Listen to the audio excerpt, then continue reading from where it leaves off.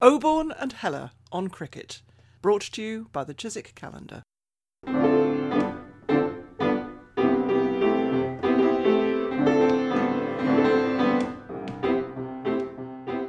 Hello, it's a curious morning here in Wiltshire. We have slushy snow, wind, trees down outside, and actually my roof is leaking.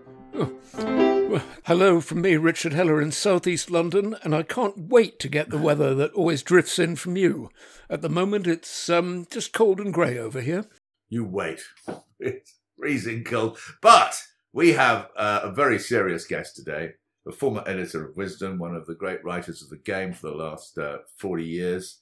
It's a great joy to welcome Scyld Berry to the podcast. Scyld is as you say, is a great writer and reporter of cricket. We've been following his cricket reporting, first in the Observer and then the Daily Telegraph for, over 40 years. Scyld has just published a superb book called Beyond the Boundaries, which we're going to talk about pretty extensively, about his experience covering England on tour since 1978 in all the countries which they've toured, which is all the current test-playing countries, bar Afghanistan and Ireland, the most recent ones. Scyld, welcome to the podcast. Thank you so much for joining us. Good morning, and thank you for inviting me. Scyld, your book is called Beyond the Boundaries, and it's very accurately titled because it gives a lot of context outside of cricket to all of the countries where you've been to. It tells you a lot about their history, their current social and economic condition, their culture, and it's I may say, a very, very rewarding experience in that sense. Well, the original working title was going to be Boogie Boarding with Blowers, because boogie boarding or bodyboarding is one of the perks of the job if you're a cricket journalist, going around the world and lying on a surfboard. And you don't need a wetsuit. It's only since I retired from touring 18 months ago that I've had to buy a wetsuit.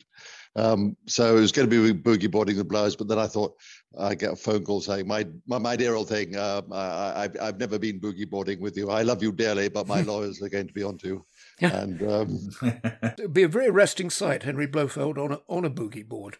It would have to be it would be hand tailored and hand painted, I'm sure, to match whatever costume he was wearing. Yeah. Mm. What I love about your book, many things I love about it, but I love the continuity, because when Richard and I were researching history of cricket, Pakistan cricket, we quickly discovered that your book on the 87 tour, wasn't it, Scyld? Yeah. Was the first one which didn't just concern itself with, how well Gatting had batted, but actually you went way beyond the cricket field. You were the first Western writer, I think, to identify, for instance, the role of Lord Justice Cornelius in creating the kind of administrative structure of Pakistan cricket. You really wrote very, very, very well about Khadar and Fazal, and it was so nice to discover this. So thank you for that, pointing us in that direction. Well, thank you to them. I mean, it was just so easy in those days, You say to Hanif Mohammed, please, sir, can I have an interview? And he said, yeah, let's take a chair onto the outfield in the National Stadium in Karachi, and he'd put a couple of chairs would be put out, and somebody would bring tea, and he would reminisce. So I was fabulously fortunate. Sure. The back cover of the book says nobody's watched more England Test matches than you. Have you joined the 450 club with our friend Kamar Ahmed? And when did you overtake John Woodcock, who I think had done over 400 himself? Yeah, I passed 450 a couple of years ago in New Zealand. It's only numbers anyway. So I haven't seen everyone since then because of COVID. Wood has said that he had seen just under 400 England tests and about 420 tests in all, because he'd often go off and cover Australia, West Indies or something like that. But obviously Richie Beto saw 500. So yeah, but he had a slightly unfair advantage because he played in some of them, didn't he? Yeah. Yes. Anyway, the title should remain with Richie forever. Well, we need to consult Kamar. Is he still, Kamar Ahmed, our great friend, is he still covering Test matches? I think he is, in which case... No, I think he retired. We can ask him, unless he's been enticed back. I think Kamar would have seen more international cricket matches than anyone, because he said he was, when we compared notes a couple of years ago, he was a few behind on Test, but he'd seen 800 one-day internationals. Yes. Your first tour, which you cover in the book, is Australia in 1978, 1979. And one thing you mentioned is that was very extensively covered by print journalists. And now the coverage of cricket by print journalism, as you know, has been very greatly reduced. It's been largely replaced by television and online media. And I just wondered, what do you think that's done to the way cricket's reported and received by the public in general? Could I just go back a bit, Richard, before going forward? Because I happened to be rowing on Bristol Harbour earlier this week, and I rowed past the SS Great Britain, and that was the ship that took the first 2 English touring teams to Australia. And there wouldn't be such a book as this. We wouldn't be sort of sitting here having this conversation had Isambard Kingdom Brunel not come up with this game changer, because the first ever cricket tour was to America, wasn't it, in a wooden ship in the late 1850s, and it was such a horrendous journey. And they'll be playing at the end of the season, in October in North America before getting back. So there wasn't really much attraction about cricket touring then, until the SS Great Britain came along, and that opened up the immense possibilities, of getting away from England in winter. That's obviously a prime objective of going on a cricket tour, whether you're playing or watching. Secondly, it meant you could get to the southern hemisphere, somewhere warm, and the other great pleasure of life on a cricket tour is sampling the delights of the host country. So at the SS Great Britain, just rowing past it, there are 6 enormous masts, and there was 16,000 square feet of canvas, so that they got to Melbourne in 2 months, 61 days, I think it was. Without even stopping at Cape Town for recoaling. There was no Suez Canal, obviously, in those days. There was a few years before. So to be able to get in a ship in September in England and travel to Australia fairly safely, and they went first class, and it was quite a pleasant voyage, from what E.M. Grace tells us in his diary about the second voyage there on the SS Great Britain. And that opened up a new world, didn't it? I mean, without a non-wooden sailing ship, but a steam-powered, steam and sail-powered iron, in this case, SS Great Britain, taking the teams to Australia, there wouldn't, cricket touring, wouldn't have followed. There's a very nice article, isn't there, to be written actually about the technological innovations which have changed cricket. What I hadn't realised, I hadn't thought about the point you're making about steam. Steamships obviously crucial, but then air travel. The lawnmower made an absolutely central difference in the late 19th century, and of course nowadays DRS. All these innovations. And W.G. Grace wouldn't have been famous if the railways hadn't just opened up and made county cricket possible. Brilliant point. Yeah. One very practical change I noticed from your book, print technology has changed dramatically. Technology generally, print technology has changed dramatically. And you mentioned in your book having sort of almost to downplay the big story of 1978 in Australia, the discovery of Rodney Hogg as an Australian fast bowler, because it wouldn't fit into the deadlines you then had for the Observer. Is that right? Well, there were two technological... Well, there's another technological matter, which was the fact that Kookaburra, A.G. Thompson's in Melbourne, started producing machine-made balls for the Test series. And they had a much prouder scene than the hand-stitched ones. And so the ball was jagging around all over the place. I mean, Hoggy got his 40 wickets at 12, average of 12. But, the England seam attack was collectively just as good. So batting has probably never been more difficult in Australia in the 20th century than it was then. Meantime, if working for the Observer as I did then, everything was set in stone, literally. So the feature article had to go out during the week, Thursday, Friday.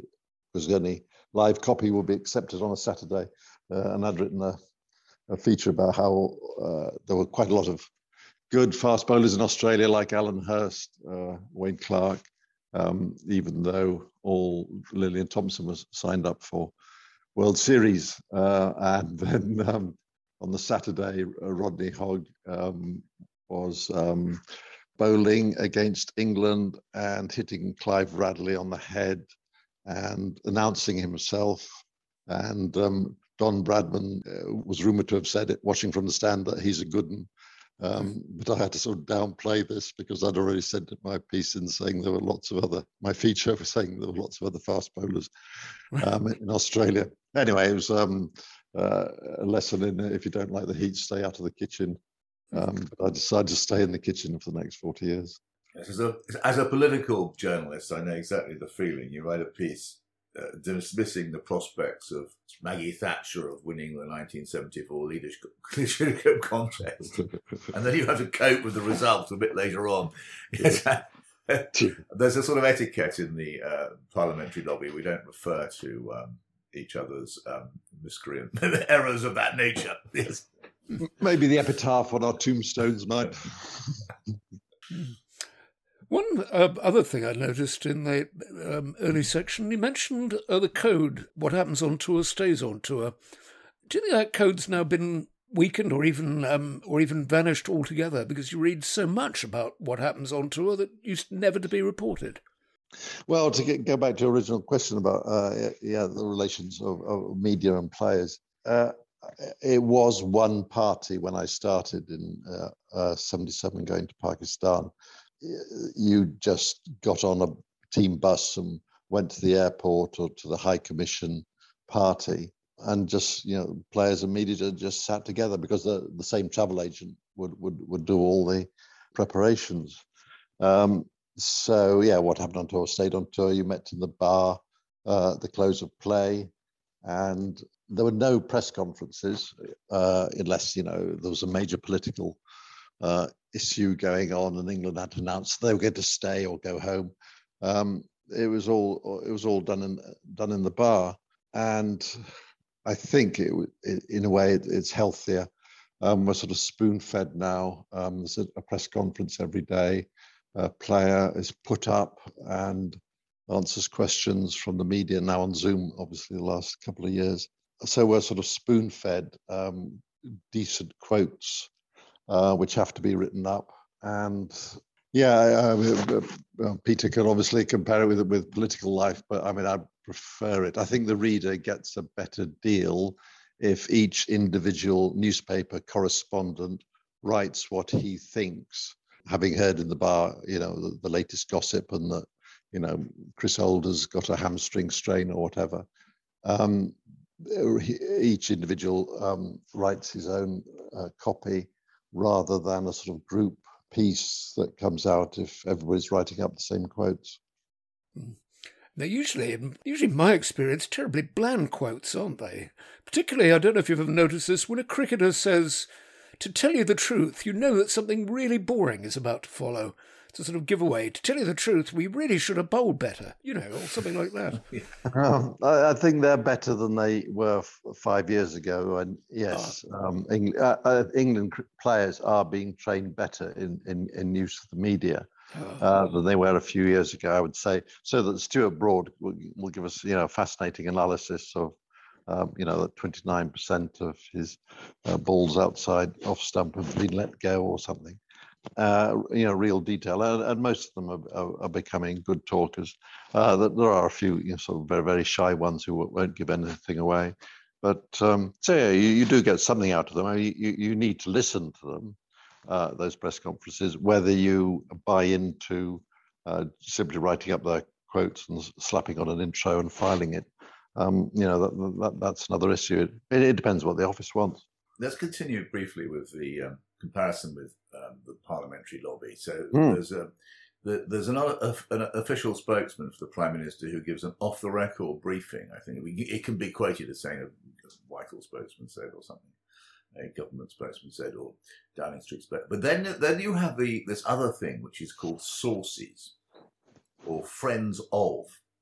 And so friends of Keir Starmer might say, that is code for Keir Starmer said, but he said it on lobby terms. Does that happen? And the other one, it's much overused these days, I think, and very perilous, is sort of Downing Street sources or Tory sources say some piece of outrageous rubbish, which is then parroted by the political editors as a background, as the evidence of a story. Do you have those things in cricket journalism? We've got a wonderful media manager at the moment, Danny Rubin. I'm not a great fan of comms in general, but the England media manager is fantastic. Danny Rubin, a real enthusiast for cricket, living the dream, he says, and he'll give us a steer if it seems likely that Jimmy Anderson's not going to be fit for the test in 3 days' time, and so we can use that as a steer. It is understood or whatever. Nathan Lehman's recent book, The Test, which I think so highly of, has got a media manager who may be based on Rubin, I don't know, but he comes over as a really appealing, worldly wise, compassionate character. Unlike the really disgusting creatures, in my view, who surround leading politicians, these dishonest and venal, mendacious. No, careful, we're having a cricket podcast. Yes, I know, but what I'm liking about this... We're straying a little bit off the pitch here, yes. Nevertheless, what we're trying to do is draw out a comparison about compare and contrast. All right. And Mr. Rubin we're discussing sounds rather good news. Yeah, he is really good news. We're very lucky to have him.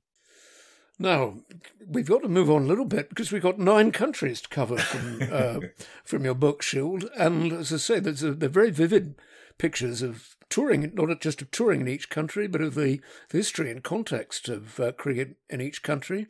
The first country is Australia. One almost incidental detail you mentioned Australia's really important story, and that's the treatment of Indigenous Australians, which you mentioned almost en passant.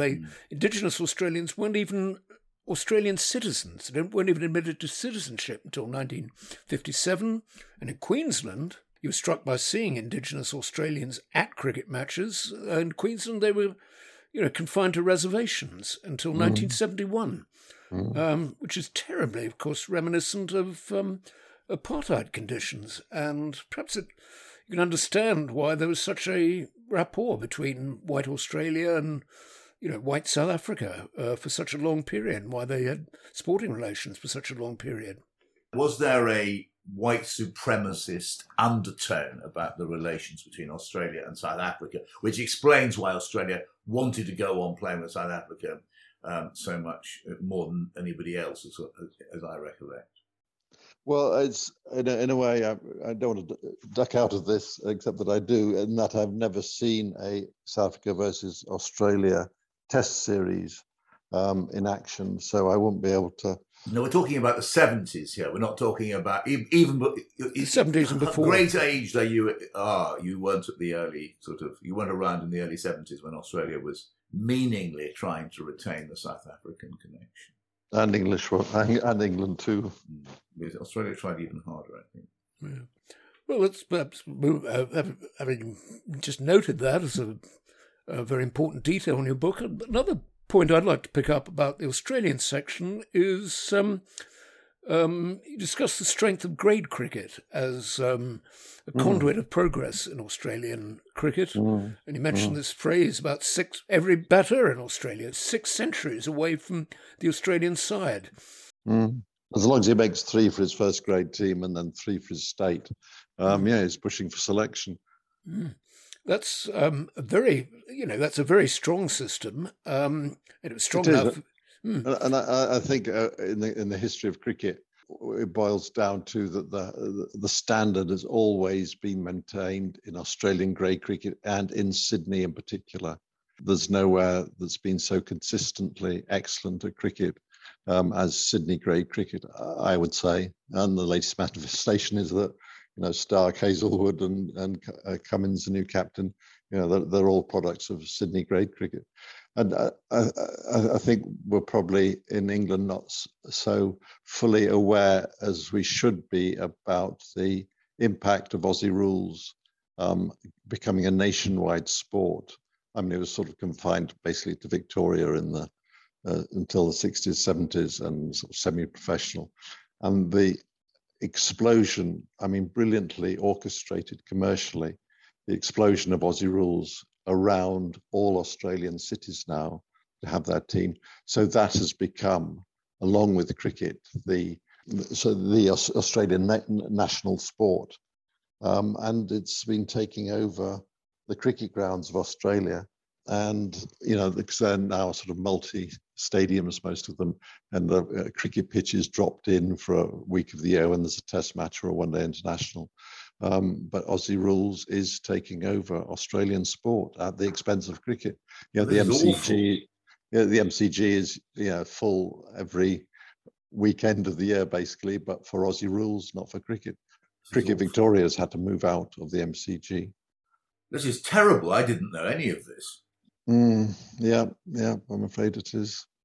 But Sydney grade cricket, I think, will keep the standard high, or is already, given the encroachments. So the Adelaide Oval, for example, and is now Aussie rules primarily in just a couple of South Australia games. When the Queensland play at the Gabba, maybe once a year, they're forced out by other sports. Well, let's move on alphabetically to Bangladesh. A lot of very interesting detail in the Bangladesh section. One thing that came home to me was the description of Tamim Iqbal learning cricket on the roof of his house, which is very similar to the experience of Javed Miandad. His forerunner, he describes rooftop cricket in Karachi as... and it was a great training for both of them in keeping the ball down. Yes. I should say that I only did... England made 3 tours, and I only done 2 of them of Bangladesh. So that's a chapter that's shorter than any other. Yes, but he also had a driveway, and it was remarkably similar to... Virender Sehwag has... did he not raise the bar as a test match opener or as a test batsman, scoring at a faster rate than any test batsman has had before? 80 runs per 100 balls as an opener, sort of blazing 300 by tea and that sort of thing. I went to his driveway in the outskirts of Delhi, and it was an absolute belter of a place to practice. And Tamim was lucky enough to have something similar as a driveway.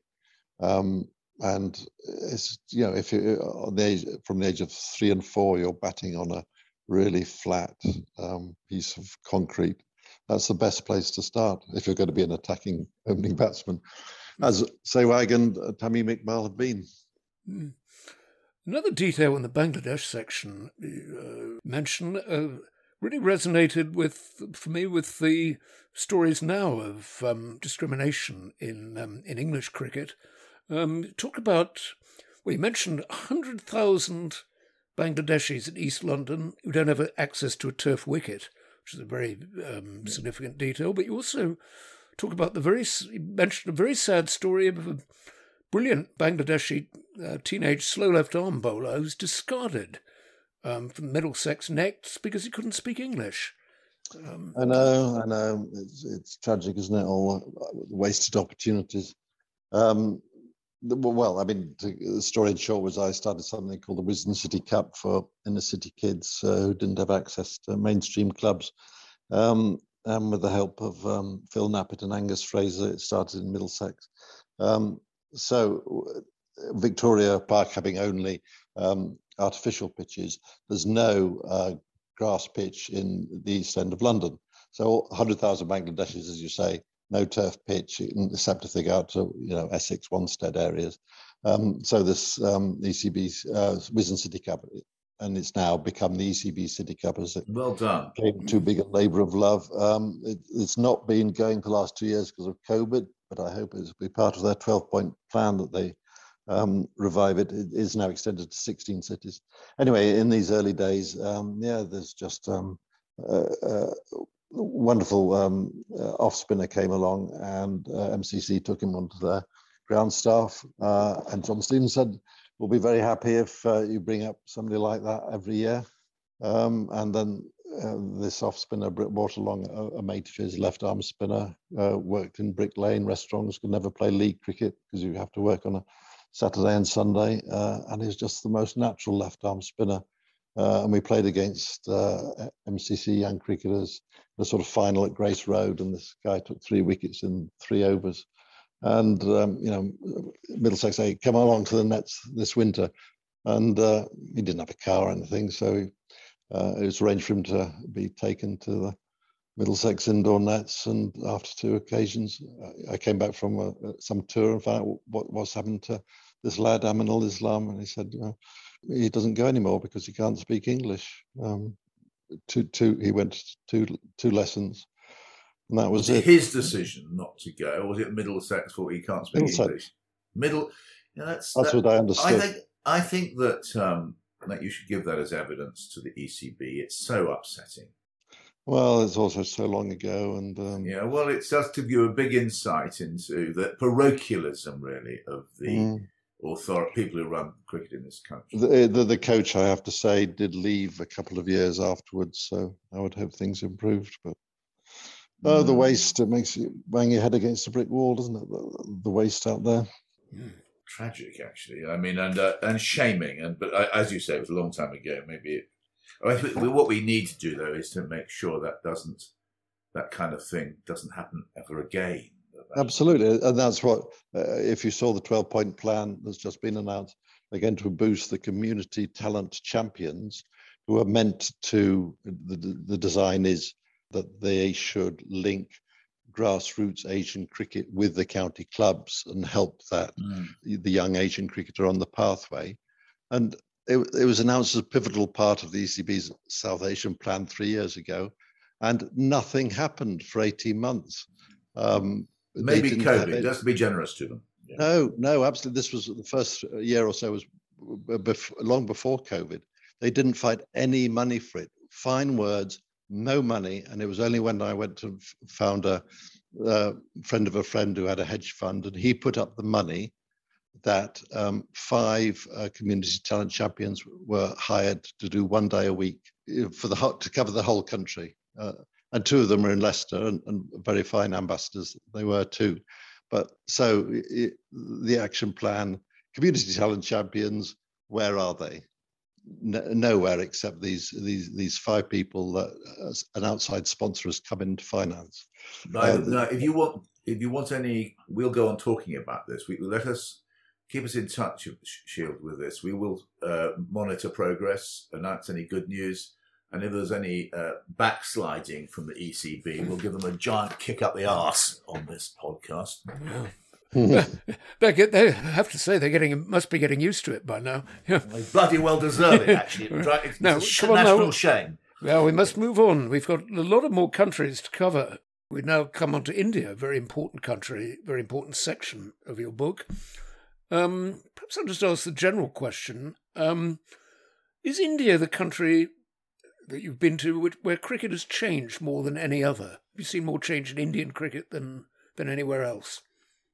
And for the better or for the worse? Well, I think Afghanistan is where it's changed most. Yeah. But I've only been to the northwest frontier. I haven't been over the border, so I couldn't say of that. I don't know if you went to a Ranji Trophy 40 years ago, a match, and now, would there be such a huge difference? I don't know. So obviously immense changes when it comes to limited overs and T20 and the IPL, but in general, I don't know. I love your story of meeting someone who bowled at Ranji. We have a great friend in Ireland, Godfrey Graham, who's a beautiful leg spinner. And he bowled at Hammond in the nets in Lords just after World War II. I love that continuity. Yes, I love that continuity. But yeah, I did when I was a lad meet an 80-year-old who bowled at Ranji, and the glint in his eye because Ranji would put sixpence or something, or even a guinea, I forget which it was, on the stumps, and you got the guinea if you got him out. But this was just on a rough piece of ground. It wasn't a pitch. When Ranji used to take his holidays at Gilling in Yorkshire. I loved a lot of stories in the Indian section. I'll just pick up one, the story of the match in the orphanage where Victor Marks of Somerset in England was replaced for a vital death over by a 12-year-old. Yes, it was wonderful. And you couldn't believe what fun touring was in the good old days before there was sort of them and us. Media and players were completely separate. Mike Brearley had recommended this orphanage in Calcutta, SOS Children's Villages, which is a fine organisation around the cricket playing world. So that was in 81 too, and then in 84-5, Victor and Neil Foster and I went there and played this game, and when it boiled out of the death overs, Victor got a bit of tap from Fozzie, and therefore the 12-year-old orphan lad walked up to Victor as he was about to start the next over and took the ball from him. We wanted some real pace rather than rolled English off spin, and sort of Victor sort of went off the field at cover, and he took it very well. Oh, it should. Peter and I have had the experience in Pakistan of a 12-year-old asking, if he can bowl at us. Sometimes even now she can bowl at us, and it's always a mistake to say yes. The 12-year-old always turns out to be the next Wasim Akram or the next Abdul Qadir, and makes you look an absolute mug. Yeah. Yes. It's so exciting though, that, Richard. It's so beautiful. Yeah. All the virtues, chaps, of uncoachedness. Pakistan, West Indies, at least in the old days, how wonderful it is to have young cricketers who haven't been coached and who bowl with their own favourite action instead of getting, leading elbow right up. The individuality fully expressed. How wonderful that is. Oh, it's so beautiful. And because Malinga would have been abolished in English cricket. There's no concept of bringing a Malinga coming through the ranks or an Abdul Qadir. They'd have been just obliterated before they got there. But the homogeneity of English. I know. In Bristol, where I live, there's a Bristol Afghans cricket club, and they have impromptu nets of their own on an AstroTurf pitch in a park on Monday afternoons.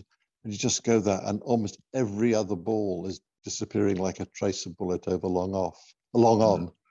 And that's just, they run in, and the physicality and the speed, table cricket.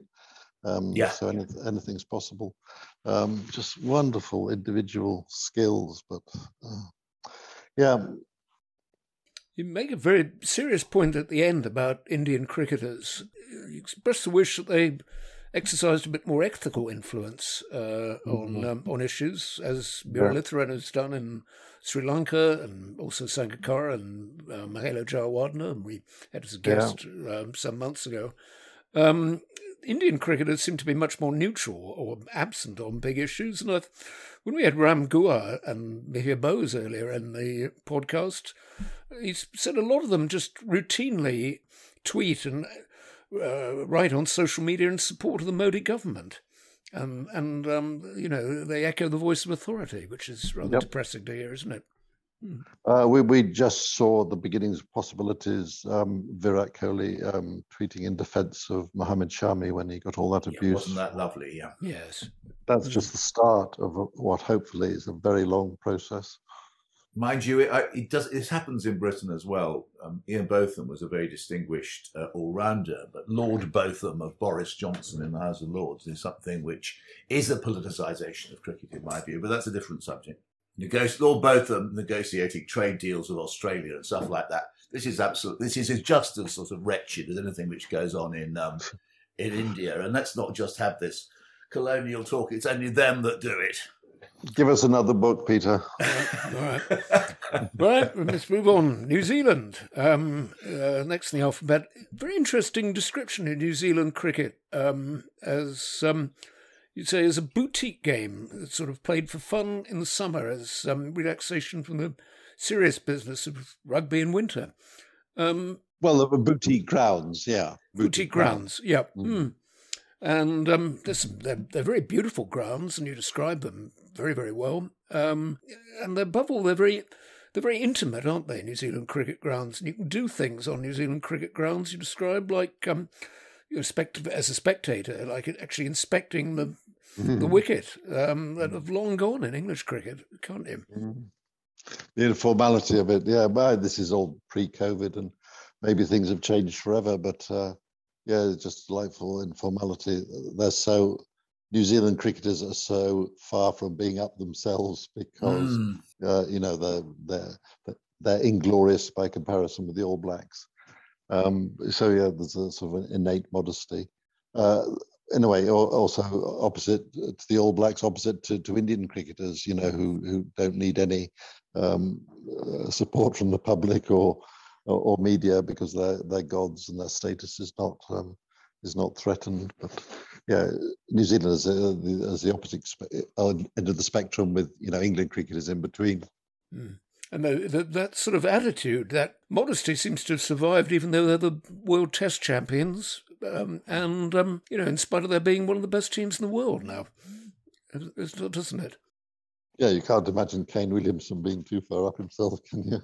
No. Wonderful man. Indeed. And one of a long line of wonderful people produced. How that tiny country goes on producing some of the greatest cricketers who have ever lived, when their major sport is rugby, it's a matter to marvel at, isn't it?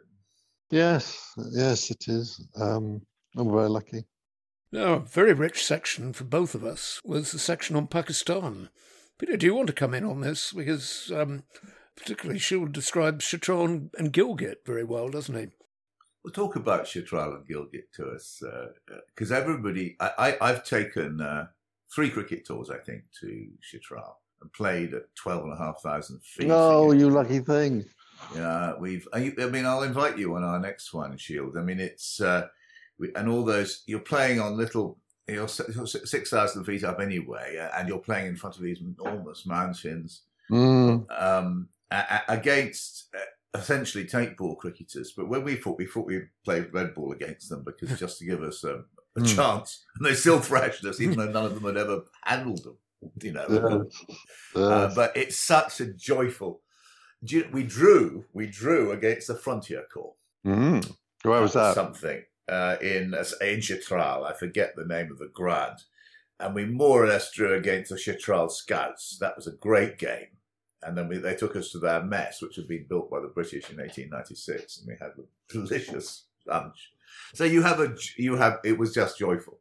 Why didn't Colonel Durand in the 1890s have cricket equipment with him, so that they could have been playing cricket since 1890?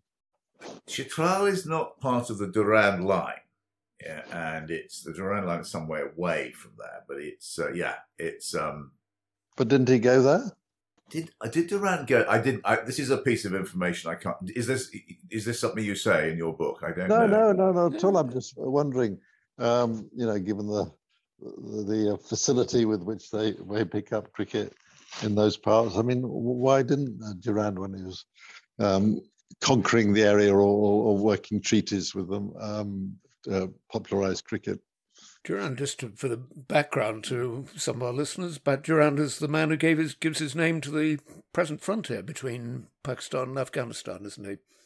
He is. Actually, I was on the Durand line. We're on the Durand line? Yep. Only a few weeks ago, as it happens.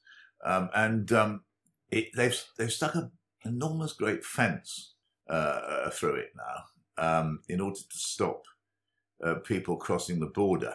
And if you approach the set fence, there's a very, very menacing red sign. If you come any closer, you will be shot, and they do mean it. So I don't recommend going anywhere near. Did they play the Roof of the World tournament this year? Hunza, Chitral, Gilgit, maybe Swat as well. Again, I don't know that. I didn't. COVID might have stopped that, but it might have stopped that. We played a game of cricket in Shandur, where the famous polo match takes place every summer, and it was a wonderful game because it was early September, and it was we were cloud over and snow, and it was freezing. And the moment the clouds cleared, it was wonderfully warm and hot. And we played a local village up there at 12,000 feet, and gosh, it was fun. We played on the polo pitch.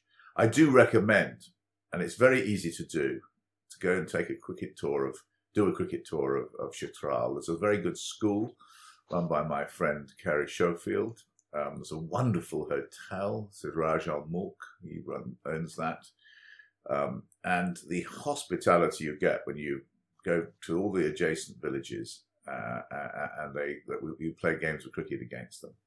It's just I'm gagging to go. Yeah, well, consider yourself through the air that much quicker. Certainly at 12,500 feet, it does. Yeah, and it goes much further. So you're rewarded by your smashed leg in my case, but it pretty well goes to the adjacent mountaintop. Yeah. That counts as a boundary. You don't have the old rules. You don't have to run that. The batsmen don't have to run that while the ball is retrieved from the next mountain. Yes, that's right. Yeah. Very much endorse your sort of conclusion, the Pakistan section. Shield. Pakistan should get more visitors. Yes, it very, very much should. Not just for cricket, but all round. I'm so glad you mentioned Mohenjo-Daro. Yeah, wonderful place. And your revelation, they were already playing cricket there 2,500 years ago, before Christ.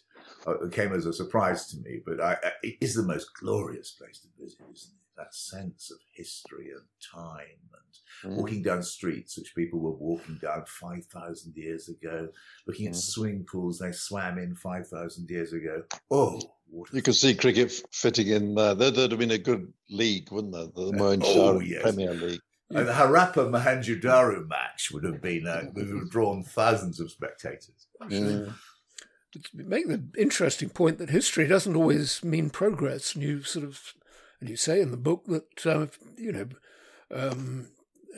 present day Pakistan has rather regressed from that civilization. You talk about very penetratingly about the harm that's befallen Pakistan from the sort of concentration of state resources into the armed services and the intelligence services, the political patronage, the underspending on health and education.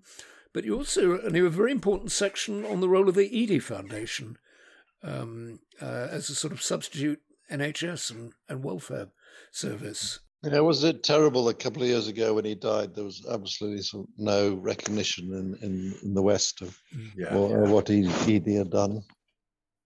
I had the great privilege of getting to know Mr. Edie quite well. I made a film the general in Karachi, the proposition of which was to make film about the endemic violence. And the idea was you sat in an Edie ambulance centre, and every time there was a call out, you got in the back of the ambulance and went and picked up the wounded and the injured and so on. And every night I would sit next to Mr. Edie as the sun went down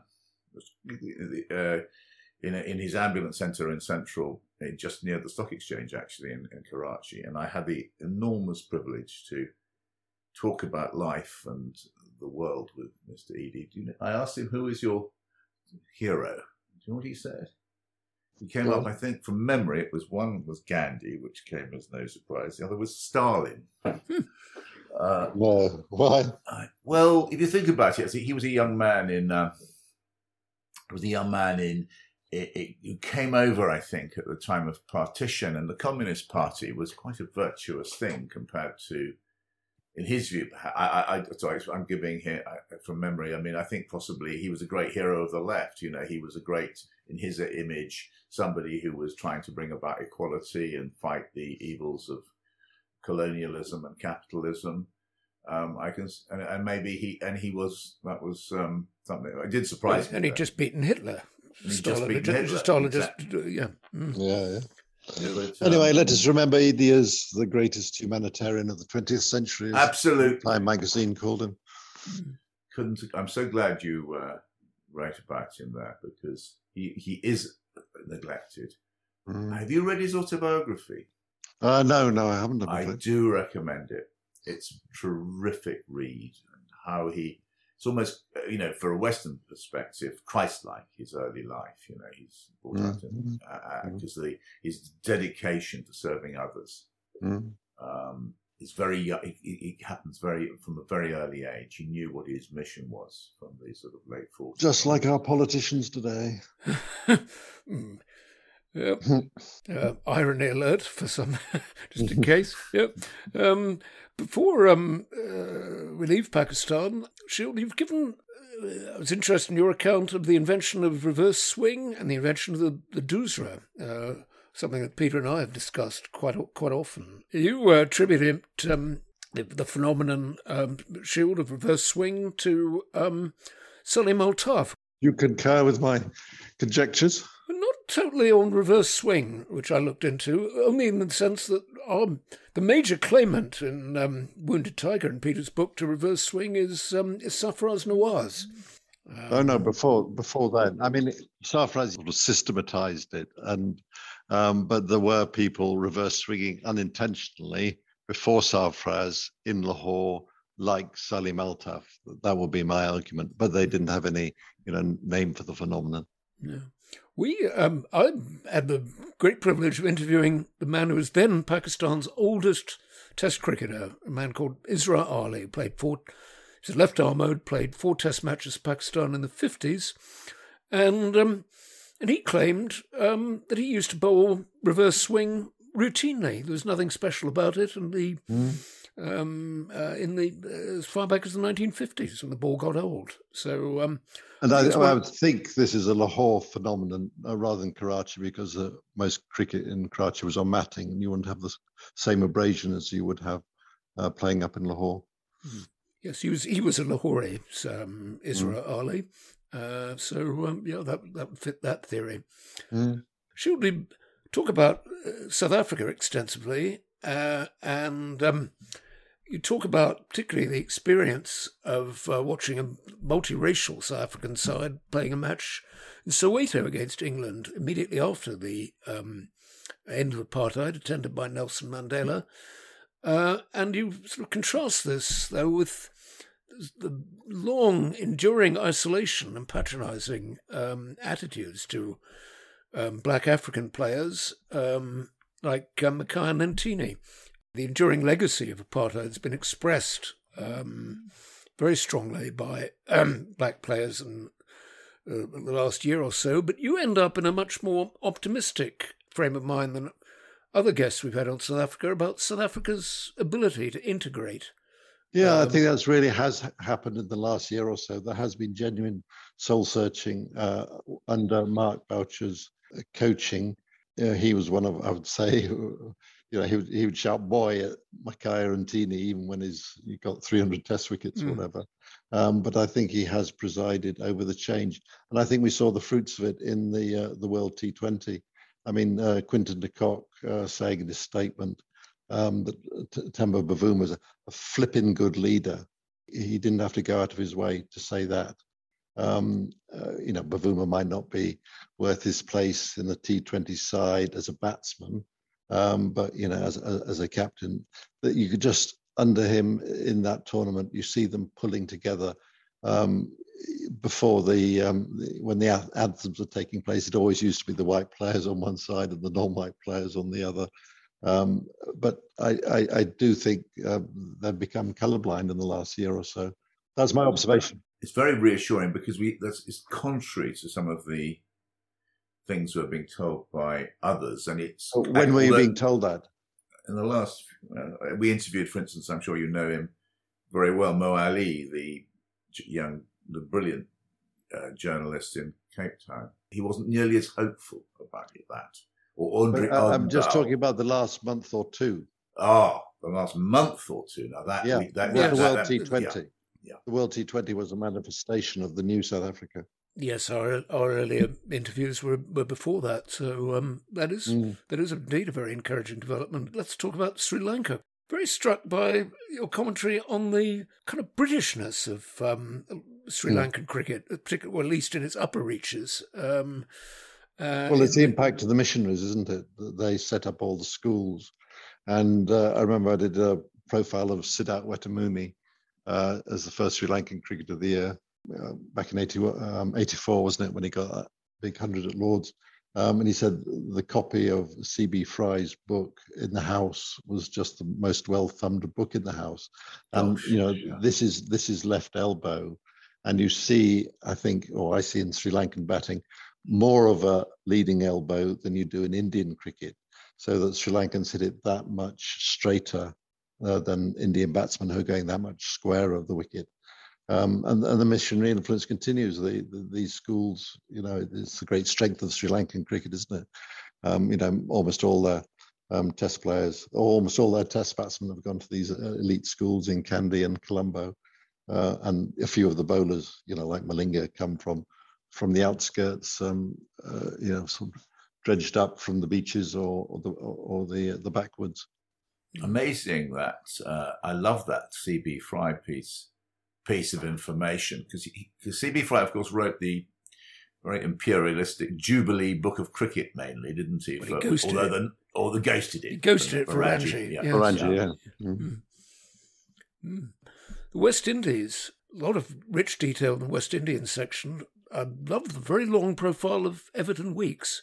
He died only quite recently in his 90s. What a dear man. Great human being. How many compose an 11 of people who have been top cricketers, top commentators, and top human beings. And Everton's been batting at number 4 in that team. He just made the wheels go round, and the people in life, aren't they, who oil the wheels, and those who like throwing a spanner in them. And he just helped everybody get on. And I think if we're being topical, what a significant change there was between the England tour of 53-4 to the West Indies under Len Hutton, and then when the Australians went the following year, and the Australian players refused to go to parties thrown by white West Indies cricketers if they excluded the black West Indian players. England, I'm afraid, the year before had gone to those parties, and the Australians refused to go to those apartheid parties if people like Everton Weekes weren't allowed along. Very, very creditable. We had David Woodhouse talking about his book on that tour, which is very, very, as you know, is a stable, stable mate for yours at Fairfield Books, and a very, very, very good book it is too. Very rich in detail outside of cricket as well as about cricket. Is there anything that you've seen in cricket overseas, either at one particular ground or in cricket? The administration of cricket or the playing of cricket generally, anything you've seen overseas that you would like to see imported into English cricket? Well, the most essential one within New Zealand cricket governance model, they have 8 great and good, 2 at least who have played professional cricket for New Zealand, and they have gone on to be masters of their field or whatever. So a small panel, great and good, and who have played cricket, whereas I'm afraid the ECB executive board, they may have been very good chief constables of Dorset or whatever in their time, but none of them have ever played a single day of professional cricket. And maybe they're appointed for that reason, so that the chief exec can go off and not have anybody hampered by anybody who knows what they're talking about in cricket. A very profound note to end on.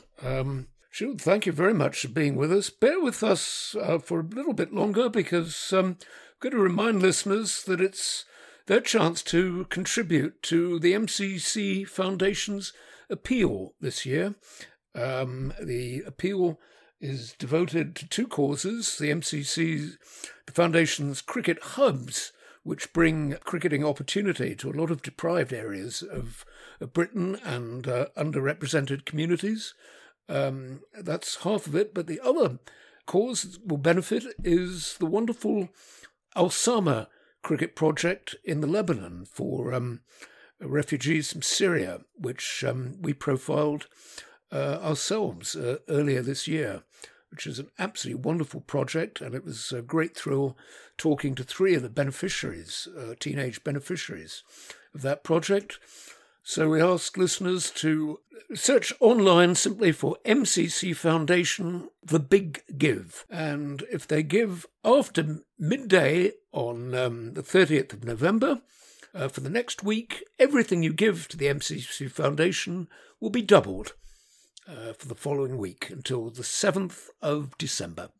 Could I say here, having been out to that Beirut with a bowling machine kindly provided by Nye Williams of Bowler in Bristol, and been able to feed the bowling machine in the Shatila refugee camp, and the joy that those kids had in batting against it.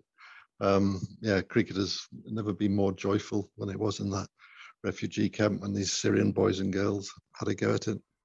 Oh, what a wonderful experience that must have been. On which note, I must reluctantly say goodbye to Shield Berry and thank him for a wonderful conversation. Thank you for joining us. And thank you very much for joining us, Shield. It's been a lovely conversation. Thank you. The snow thickened during our conversation here in Wiltshire, and it's now practically impossible to see outside. I can hardly wait. It's on its way. Goodbye.